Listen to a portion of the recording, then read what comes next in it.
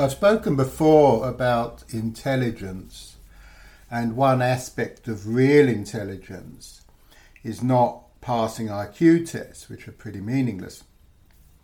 It's about understanding the implications and the ramifications of a piece of information.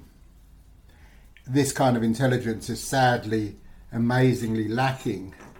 In one sense, it's the converse of something I spoke about the other day, which is cognitive dissonance. Now, which is not understanding the consequences of something that you know to be true. The problem is that term has been misapplied to the point that it's almost a definition now that it's cognitive dissonance is something that really goes against current opinion. I mean, they say, oh, you're suffering from cognitive dissonance if you refuse to wear a mask and things like this, but this is absolutely ridiculous. That isn't what cognitive dissonance is at all. But it is the opposite of understanding the implications of something. I have many arguments with atheists. In fact, atheists as a group refuse to argue. It's like, and I even get this, oh no, I've made up my mind, I'm not going to listen to anything that contradicts my opinion. There's a fear among most atheists that I've spoken to, and it seems to be more and more the case, that they simply don't want to go anywhere that might upset their world view. They are like kids running around with their fingers in their ear, refusing to listen to anything. As an example of this, I've brought up the fact that in many of my articles, if you go to my website, I talk about dimensions beyond the fourth dimension. In my website, philip.braham.net, I talk about how consciousness is an aspect of the fifth dimension, and I talk about dimensions beyond that. And the response invariably is, well, so what? But, you know, if you're going to argue that science can understand or potentially understand everything, and the classic statement that which you get from skeptics and atheists, oh, well, I believe what I see or what I perceive, then the fact that there are more than four dimensions totally goes against that. But yet the implications of that are completely lost. It's as if to say, so what? But we see this anyway with quantum mechanics. Particles behave in a totally different way at the molecular level than they do in the macro level in the physical world. And this is just seen as one of those things. But if particles can contradict the laws of physics as we know them, then there's really no reason why objects couldn't do that. We don't know why particles behave in the way they do, so we don't really know why objects behave in the way we do.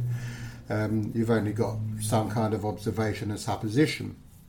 If you understand the fifth dimension, and I do explain this in my writings, it starts to make much more sense. Now, in this regard, I'm going to start with a statement which seems amazingly obvious, but we're going to work towards the understanding the implications of this. We live in a three, or as I put it, a 3.5 dimensional universe, because there's the three spatial dimensions, and there's the time dimension, which as human beings we're only able to perceive in, or usually only perceive in one direction, which is in the past. We're not aware of the future. And I've said that this isn't a function of the universe, this is a function of human beings, that we're limited with this. It's not how the universe works, whatever so-called scientists would tell you.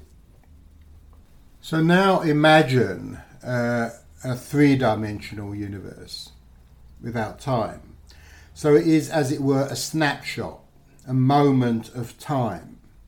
And you can imagine the world in one brief moment of time, and you can go around and see it and observe this. And because, of course, we're doing that from outside of the three dimensions, but that's fine. We're looking at a three-dimensional snapshot. You might see, for instance, a boy throwing a ball in the air, and you can see the hands and you can see the ball. You don't know if the ball's going up or if it's on its way down. There's nothing in that three-dimensional snapshot which tells you that. The relationship between the boy and the ball can be inferred because they're near each other and you can see from his hands. There might be, he might be in a garden of a house and you could infer maybe the boy lives in the house. Proximity in those three dimensions shows association, shows, some kind of relationship between them. You could go around the other side of the world, let's say this is in London, and go to New York and look at a situation there. There's nothing that ties a person, for instance, in New York to that boy in London. There's absolutely no way of saying why they should even be connected. There's no proximity there. But then we open up into the fourth dimension, we run the film, as it were, forward in time, and we see the man in New York get on a plane and he flies to London and he gets off and he visits the boy in London quite a few hours later. The relationship between the two is in time. And we see this all the time. You can imagine two people, they're living in different places, but then they meet in an office. They work together, but then they go their separate ways. So things are related in a three-dimensional universe only through understanding the fourth dimension. Now, in exactly the same way, things are related in five dimensions that may appear to have no relationship at all in our four-dimensional universe. You see, science only understands cause and effect, which is a time-related way of looking at things, and time only in the forward dimension. This is not how the universe works. It's one aspect of how the universe works, which is why we can use science. But it's by no means the only aspect of how the universe works. And these relationships on the fifth dimension are completely unknown to us. Now, an extremely intelligent person who's listening to this may start thinking about the consequences and the connotations of that. As an example, scientists debunk astrology. Now, as it happens, so far as I know, the only serious study of astrology was done by a French bloke I think it was in the early 20th century. I think his name's Galquin or something like that. And he looked at the time of birth on French birth certificates, and he compared them to people who were extremely successful in their fields. So he didn't just look at people who were soldiers. He looked at people who became admirals or the top soldiers, not just the ordinary scientists, but the people who became the top scientists, the top doctors, the top musicians, and so on. And he set out to debunk astrology once and for all, but to his horror, he found that there was actually some correlations, and one of the extreme ones that dropped out was not to the sun sign, which is what we normally look at in astrology, but to the rising sign, I think it was. This work is available on the internet, even though it's tried to be debunked and suppressed. Now, of course, scientists want to suppress this and debunk it because it doesn't fit in with the idea of cause and effect. But if we step outside of that and look in terms of five dimensions, we can, as I said, say that things that don't normally appear to be related in our four-dimensional universe can have a relationship in the fifth dimension. Now, one aspect of the fifth dimension is, I suppose, what we might call simile or metaphor. And I've talked about this before. The fifth dimension is, in one sense, based on simile and metaphor. The universe was built on metaphor. When we talk about the depths of the unconscious as being like the deep sea, this is not just a nice, pleasant little simile that we can take and amuse ourselves with. It is actually a kind of foundation on which the universe was built in order that we can understand our own characteristics by observing external phenomena. And when you're able to draw consequences and understanding from the world around you, a lot of these things start to make sense. The idea that people who are born under the sign of Taurus should have a certain bullishness about them, or that people born under the sign of the goat should be fairly capricious, or Geminis as having this communication ability or so on, is based really on a kind of metaphor or simile with the characteristics of the universe as it appears, and the constellations as they appear from Earth. Now, you would argue, or scientists would argue, well, that's completely arbitrary, and in fact it's changed over thousands of years anyway. But the point is, we're not dealing in cause and effect here. We're not dealing in something that's scientifically verifiable, because it's taking place outside of cause and effect.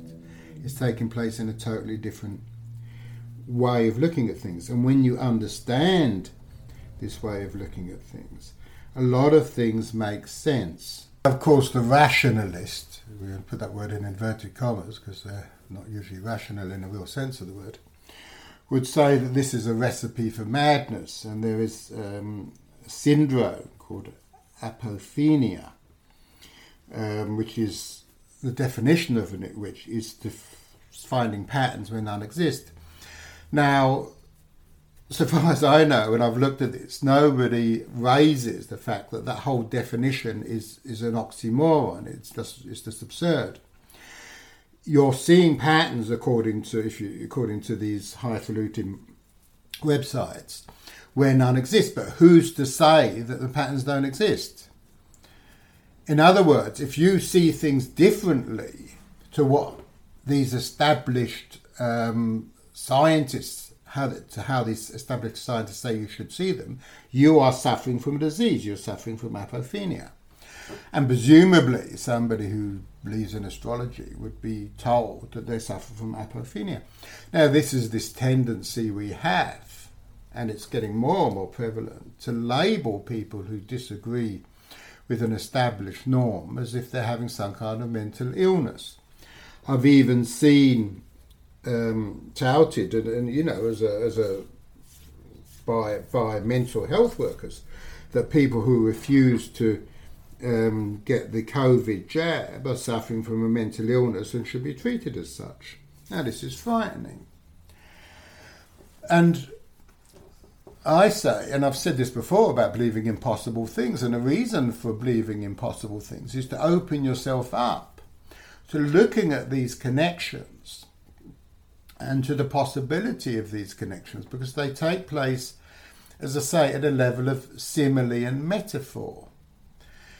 This is the language of dreams. It's the natural language of the mind. The mind is not logical. I mean, the idea that the universe and the mind work logically is completely absurd, because logic doesn't tell us anything which we don't already know, and I've talked about this before. Really, the only way of understanding anything new is by seeing things in this way of metaphor, of seeing how a situation applies in a different situation. The Canadian psychologist Jordan Peterson, who, from what I can see of him, seems to be incredibly intelligent, because he understands the big picture. He sees things in ways that most people don't. He tells a story about the zebra and why the zebra has stripes, which would appear, black and white stripes, you'd think would stand out in a green environment, in a grassy environment, and would act counter to camouflage.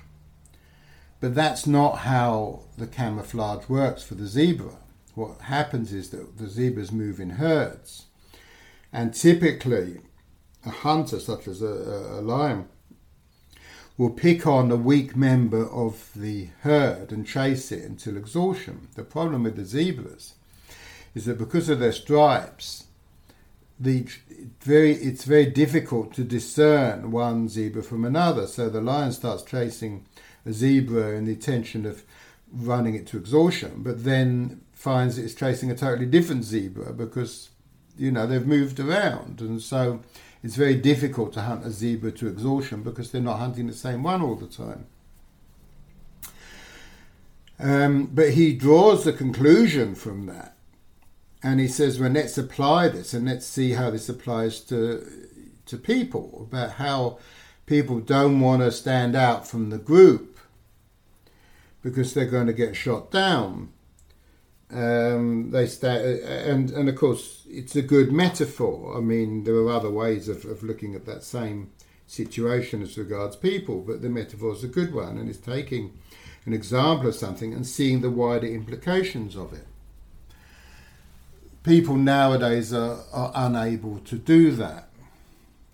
But the idea of seeing that there are connections that aren't normally visible, as I say, the skeptics would say you're suffering from apophenia, and would argue this way lies insanity.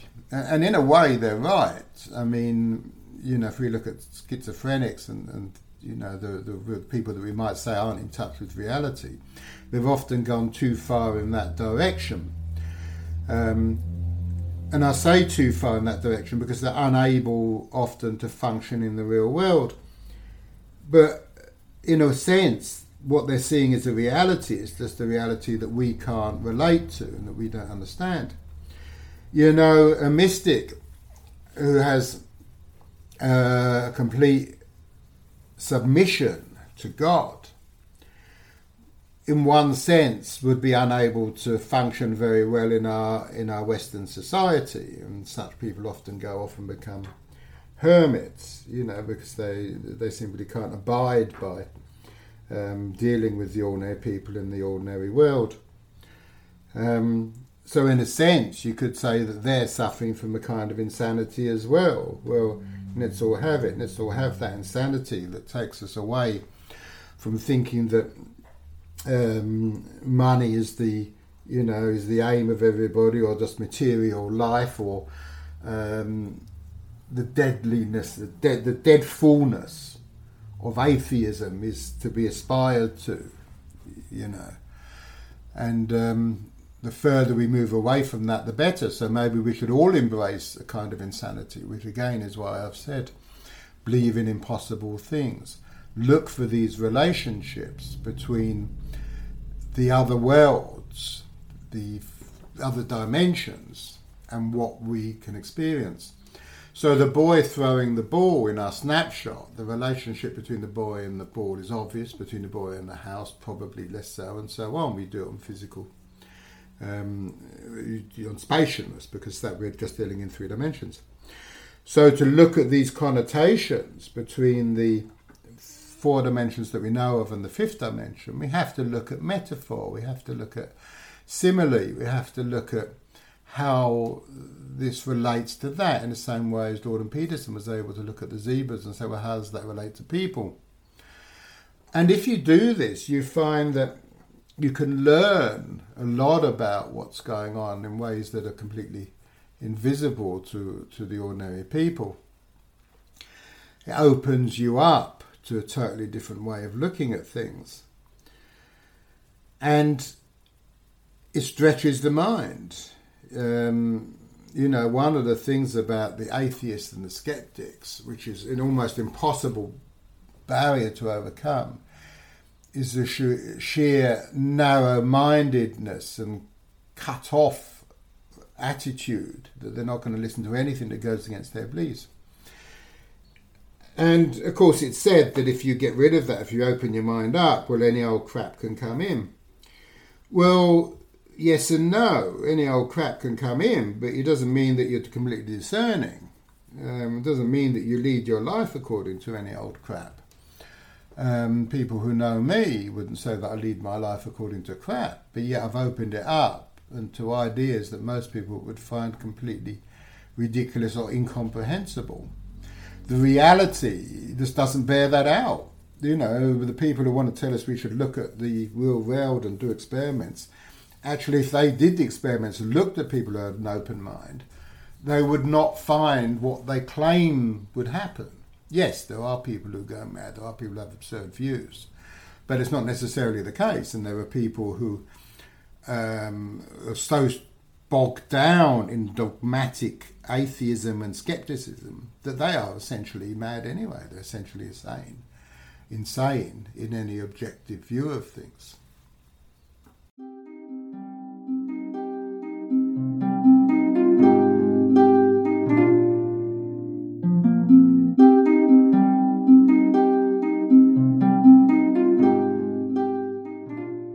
Thank you for listening.